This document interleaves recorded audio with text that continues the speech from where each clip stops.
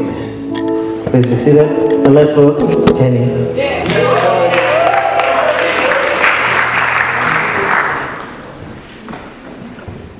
Good evening, church.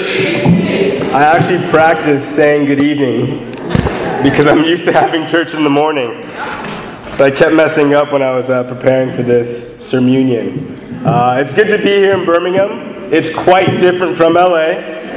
I was shivering when I walked into this room today, and I still had to get it off. I just took my jacket off. I feel a bit more comfortable after singing and all the sharing. I'm just grateful to be here. Like Forrest said, coming here was not the most clear-cut decision. It took a lot of prayer. It took a lot of time. I think I had Forrest waiting for like a month and a half or something like that. When the first time we talked till the time I actually made the decision. But now that I'm here, I feel so welcome. I feel so grateful to be with you all. So we should begin. Is there the clicker? Oh, okay. Great. So that's a picture of my family. I have a little sister she is 19 and she goes to university in Ohio. I have a younger brother who is 22 who goes to university in CSUN. It's a university in Los Angeles. I have an older sister who's 26. She just turned 26 November 15th, and she works at UCLA, which is where I went to school. And then both of my parents are born and raised in Nigeria, and they moved here maybe 20 years ago. And being in the U.S. was awesome, but their vision to travel the world and be in different places is the reason why I think ultimately I came here. And it's amazing, and I know this is not a youth and family discussion, and we'll talk later, parents of youth, but it's amazing how much of an influence you have on your kids. And I just wanted to share that with you. That's my family. Currently, my family is Ruthie and Rory Dowd. I've been crashing at their place for free for the last almost 2 weeks, like 10 days, like Forrest said. So they're currently my mom and dad. It's been great having them. They're the coolest parents in the world. Okay, so the title of my sermonion is Even When It Hurts. Even when it hurts. And for as long as I can remember, it's been very difficult for me to connect with God on an emotional level. I was drawn to a relationship with God because of just the amazing things that were produced by a relationship, meaning the amazing things you do in your community, how you serve others, how you connect with people. But emotionally, on a one-on-one level, I've always had a very difficult time connecting, and that kind of seeped into just how I deal with past issues, past hurts, things that I don't want to talk about, the things that are embarrassing, potentially destructive, dangerous, things that I don't want to share, my hurts. I don't like talking about that, or at least I didn't for a long time. And in the past few years, I've learned a lot about connecting with God and connecting to the cross, things that I've never learned when I first started studying the Bible. And it's amazing because when you first study the Bible, that's when you get inspired and you take that chance, you make a decision based on how Jesus died for you. But if it doesn't continue growing, things can kind of fade. And in these last few years, I was able to connect in a new way, something that I've never really was able to connect with before. And maybe you guys are already there. A lot of you are older and much wiser than me, and I know you're probably there already. But for me, I'm just going to share with you how I've been doing. I'm going to share with you ultimately how I've been feeling and what I've learned. So this isn't much of a sermon. I apologize for those who like in-your-face stuff. This is more just me sharing my heart. And I hope that from what I share, you guys can gain something from it as well. But ultimately, I've grown to see that the difficulties and the hurts in my life are some of the greatest opportunities to connect to God. And I hope that you can see that as well. Let's turn over to Matthew 27, verse 45. We're going to focus here on the crucifixion, Matthew's version of it. And I'm waiting for you to turn. I put it on the projector and the screen, but the formatting was a little bit off, so I hope you brought your Bibles. Matthew 27, verse 45 to 54. It reads, "From noon until 3 in the afternoon, darkness came over all the land.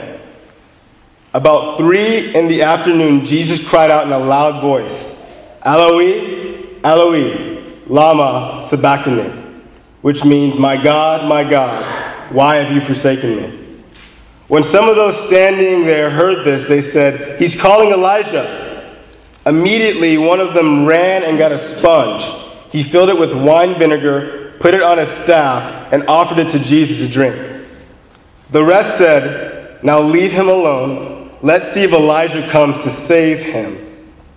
And when Jesus had cried out again in a loud voice, he gave up his spirit. At that moment, the curtain of the temple was torn in two from top to bottom. The earth shook, the rocks split, and the tombs broke open. The bodies of many holy people who had died were raised to life. They came out of the tombs after Jesus' resurrection and went into the holy city and appeared to many people. When the centurion and those with him who were guarding Jesus saw the earthquake and all that had happened, they were terrified and exclaimed, 'Surely he was the Son of God.'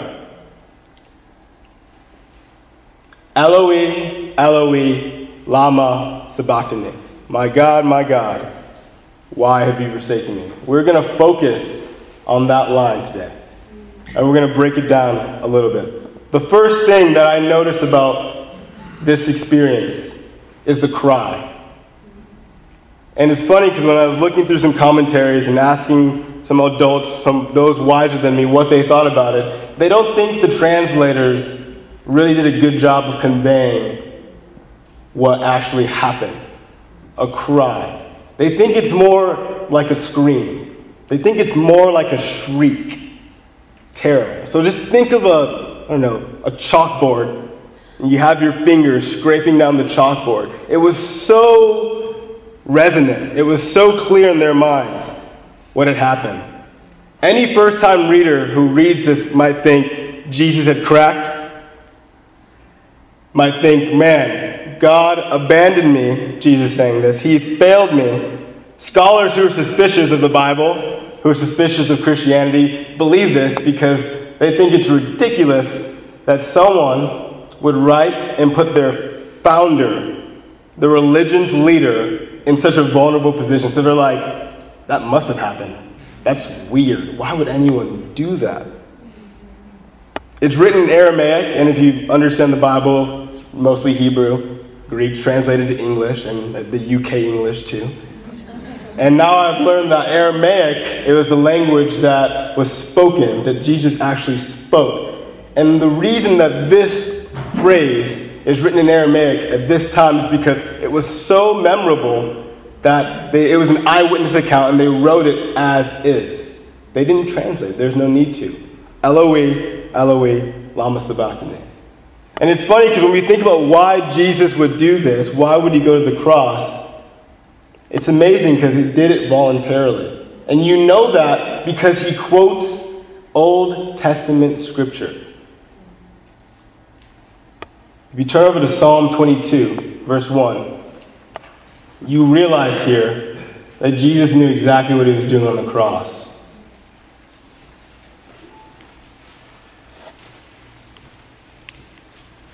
Psalm 22, verse 1. Psalm of David. It reads, I'm going to read some excerpts from it, not exactly the way it's written. My God, why have you forsaken me? That seems familiar. Why are you so far from saving me? So far from my cries of anguish, my God, I cry out by day, but you do not answer. By night, but I find no rest. All who see me mock me. They hurl insults, shaking their heads. He trusts in the Lord, they say. Let the Lord rescue him. Let him deliver him. Since he delights in him, I am poured out like water, and all my bones are out of joint. My heart has turned to wax. It has melted within me. You lay me in the dust of death. Dogs surround me. A pack of villains encircles me. They pierce my hands and my feet. All my bones are on display. People stare and gloat over me. They divide my clothes among them and cast lots for my garment. David wrote this. When did this ever happen to David? When Jesus quotes this scripture on the cross, he's fulfilling something that was there from generations before.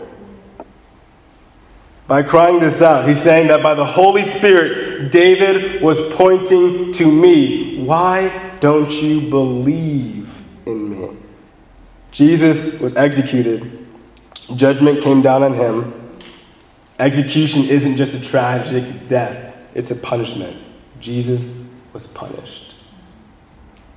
And they knew it thousands of years before that it was going to happen. So why is this important? What was accomplished by Jesus' death? There are two things that I want to focus on today. The infinite sufferings and perfect obedience. Infinite sufferings and perfect obedience. If you notice, Jesus on the cross wasn't complaining about his wrists or his head. He had thorns on his head. He wasn't complaining about his wrists where the nails were pierced in, or his feet. He wasn't saying, my hand, my feet, my feet. Jesus was actually pretty poised up into that screech. The screech with the chalk, swiping your fingers down the chalkboard. But now he's screeching. Why? What is it that's making him so hurt? And the only thing that I could come up with was he was separated from his relationship with God. And I realized that there's no greater agony than to lose love. Psychiatrists have figured this out. I think human nature figures this out, even though we don't want to talk about it a lot. But there's no greater agony than to lose love. And depending on how long and how deep the love was, the more agonizing it can be. If a bad friend says to you, I never want to see you again, you'll respond, I don't want to see you either. If a good friend says, I never want to see you again, that hurts a little bit. If a girlfriend or boyfriend says that, it hurts even more. If your spouse says that, I can't even imagine how that would feel. Family member. And many of us have experienced broken relationships. Maybe you're close to someone who died, and that's a broken relationship. Maybe it's just broken because you don't talk anymore, or the things I've already explained. But we all know how that feels and how it destroys your heart, your body, and your emotions. It takes everything out of you. You'd rather be killed in a different way than to lose that love that you've had for a long time. And in November of 2014, I started a dating relationship with a girl back in Los Angeles. She lived about an hour away from me. And the LA church it's really large and massive. So I guess an hour away, like that's, I don't know, I guess maybe Birmingham to Leicester or something. I'm learning the geography. But anyway, so she lived an hour away, and we started dating November 2014. And it actually started off really well. I mean, that's why we started dating, because things are going well.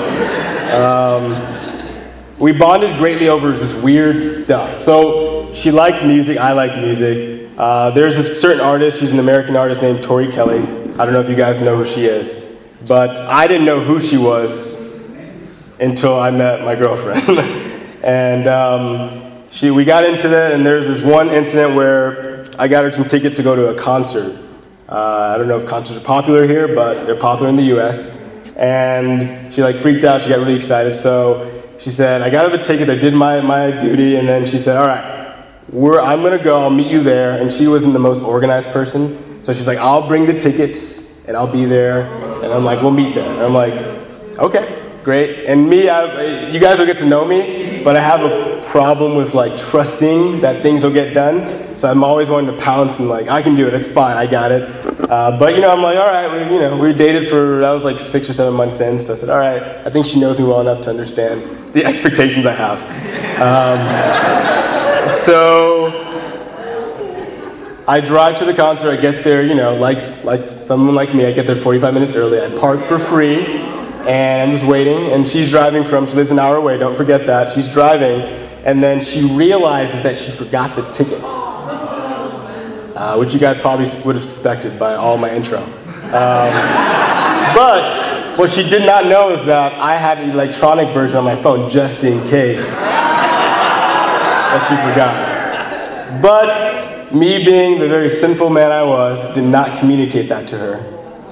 Because I just thought, I didn't want to overwhelm her, and I also thought, if she forgot, I could just rub it in her face a little bit.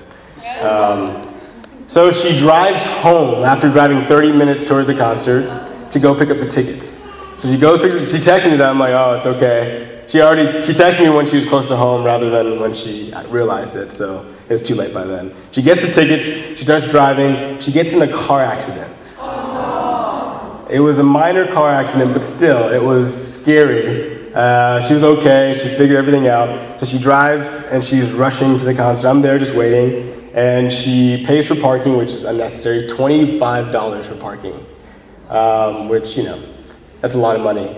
And for a college student. And when she parks, she gets there and she's just feeling all these feelings. And I'm there thinking I had the tickets on my phone. We could have bypassed this. But I didn't respond very well to that situation. So the gift I ultimately gave her actually ended up not going too well. But we went to the concert and we were able to forget about things and we had a good time. It was a great concert. Tori Kelly's pretty good. So we bonded over experiences like that. And those experiences helped me connect with her. We had a very strong, I call it fun connection. But we had difficulty connecting spiritually. It was often difficult to talk about spiritual things. And that made it very obvious to me that things weren't going the way that it should be going. So we were extremely different in that way. And after months and months of deciding, debating what to do, we ended up breaking up in March 2016, which was a year and a few months.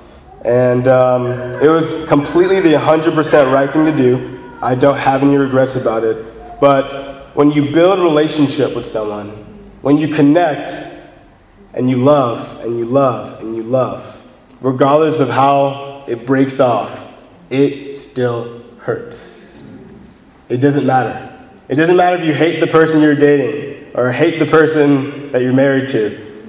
If you guys aren't in a good relationship, it hurts. No matter what you think of. And it's amazing because I don't think the human heart was designed to break away from relationships in that way. So we still are fairly close. I got close to her family and her mom and her sister and all that stuff. So they still text me every now and then. I respond and I text them to check up on them. She had a tough upbringing, so I want to make sure everything's okay. We're still disciples. Well, her parents and her sister are disciples. She calls me a few months ago. She told me that she no longer wanted a relationship with God. And I thought it through. And I realized that hurt me way more than the breakup did. And on the phone, when she's talking to me, I was driving, so I was kind of distracted. And I just said, I'm sorry for that. And then I didn't even remember what I said. And then when I hung up, I started crying. I started shrieking. It was tough to hear that. And when we broke up, I didn't cry, I didn't shriek. I was just like, this needs to get done. It hurt, but it wasn't the same as someone losing their relationship with God. It just wasn't the same. And when you think about Jesus on the cross and how many years he spent with his Father, not 10, not 2.5 years, or not a year and a half, which is what I was doing with my girlfriend, or not 10 years, or not 30 years, or not 50. His soul was wrapped up with God for eternity. Jesus was experiencing eternal suffering. The right and just punishment for us is exclusion, not a righteous relationship from God. And Jesus was on the cross, and that's what he did. He was experiencing a breakup multiplied by 1 trillion, a divorce multiplied by 1 zillion, just whatever the worst thing you can think of as far as losing love. That's what Jesus experienced. How can we know this? Well, if any of you guys have lost love before, then you know. You understand it. Not much has to be said. So Jesus saying, my God, shows how he suffered infinitely. But it also displays his perfect obedience. When Jesus said, my God, he's using the covenant language. So throughout the entire Bible, throughout all of history, when people committed themselves to God, he committed themselves back to them. If you say, I want to commit myself to God, he will respond and commit himself to you. He says, I will be your God, and you will be my people. But when Jesus gave everything to God, he was abandoned. He was abandoned. The only person to say, I'm going to do everything you say, God, perfectly. The only person to be abandoned from perfect obedience. And when I think about that, it really hurts me. It's not something that makes sense. He did everything right, and he was abandoned. He obeyed God, and he was cursed. And in the midst of all this pain and suffering, he still does it anyway. That's crazy, guys. That's something that I didn't fully comprehend when I first studied the Bible. I didn't connect the loss of love with how Jesus loses his only one true love. But there's a purpose of why Jesus did this, and many of us are here because of that purpose. Many of us understand that purpose, and it's amazing because not only did he take and bear our sins, but he also treated us the way that he would treat Jesus. And that's something that's weird too. He doesn't just forgive you, he treats you as if you've never sinned in the first place. So why? What's the main purpose? Why did Jesus do this? Why did he put himself in this position? Why did he let God forsake him? Many people say, for the glory of God, which is true, but it's extremely inadequate. Extremely inadequate. In heaven, he was glorifying God just fine. He didn't have to come to earth to do that. So why? Why would he do that? Come down here, go through what he did, sacrifice the way he sacrificed, get separated from the longest and deepest love he's ever felt. Why would he do that? He did it for us. For everyone in this room. He did it for you.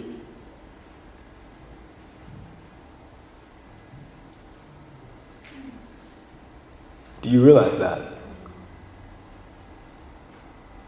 Do you understand that?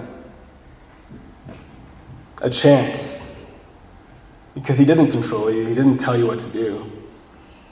He did it for a chance to have a relationship with you. The one thing he didn't have was you. You, not us, not everyone. You. You. He said, even when it hurts, I'm going to follow you, God. Even when it hurts, I will make sure to listen to you. Even when it hurts, I'm going to be there for you. Even when it hurts, even when it hurts, even when it hurts, even when it hurts, even when it hurts. And many of us know things that hurt us. And we feel it. And some of the things I can never relate with. I know people have gone through much deeper, crazier things than I have. But everyone knows how that feels. The question is, how do you respond? What do you do next when you know this? It should change everything about you. And all that weak feelings that you think that you don't want to talk about, the insecurities that you feel like I don't want to say anything about this, those past hurts that you just want to cover up. For me, I see that as opportunity to connect with God. Because anytime something like that happens to me, or all those past hurts and pain and suffering that I've remembered and gone through, I see that God went through so much more for me. And that brings me closer to Him.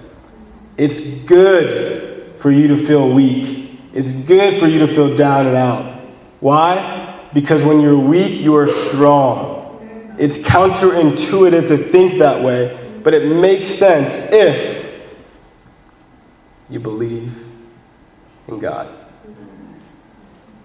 And I don't want anyone to ever look down on you for that. Don't ever forget that, because that is what keeps you going. Understanding that your weakness, coupled with God, is the most powerful thing in the world. So, when I think about my broken relationships and my past and all the difficult hurts that I've had, I cherish it now. I don't run away from them anymore. And I hope that you all here in Birmingham can do the same. And I think that we can do that together. All that love that we hope for, the family feel that we want, it will come because we all know where we're at in comparison to God. And we all know what He's done for us. So, let's watch the video here.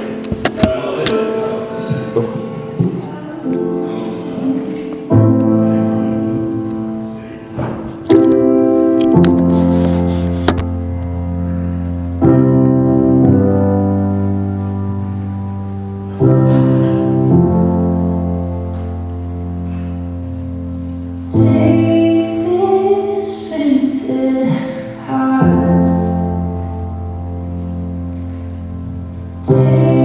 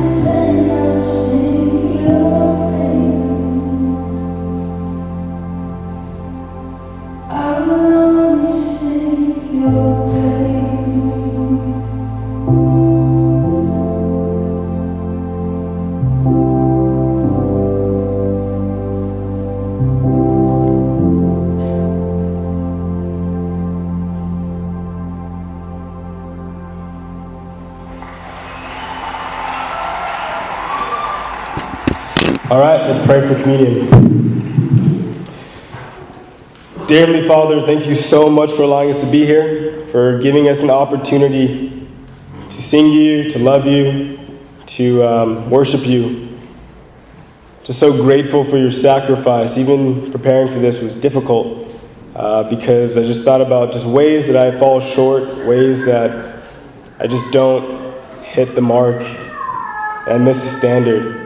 And just really grateful for your sacrifice, for how you went and agonized, losing the greatest love, the thing you needed the most, just so that you could help me, just so that you can connect with me, and you can connect with everyone else in this room. I pray for those who haven't made the decision to follow you, for them to start thinking about it and take steps to respond to that love. And as we take communion today, as we take the bread, which represents your body, and as we take the juice, which represents your blood, I pray for us to really remember just what you did for us and how significant it was. It didn't just happen because your son wanted to glorify you. It was more than that, much deeper than that. He wanted a relationship with us. And I pray that we can remember that and never forget it. I love you. I'm grateful for all you've done. And I pray all these things in your son's name. Amen.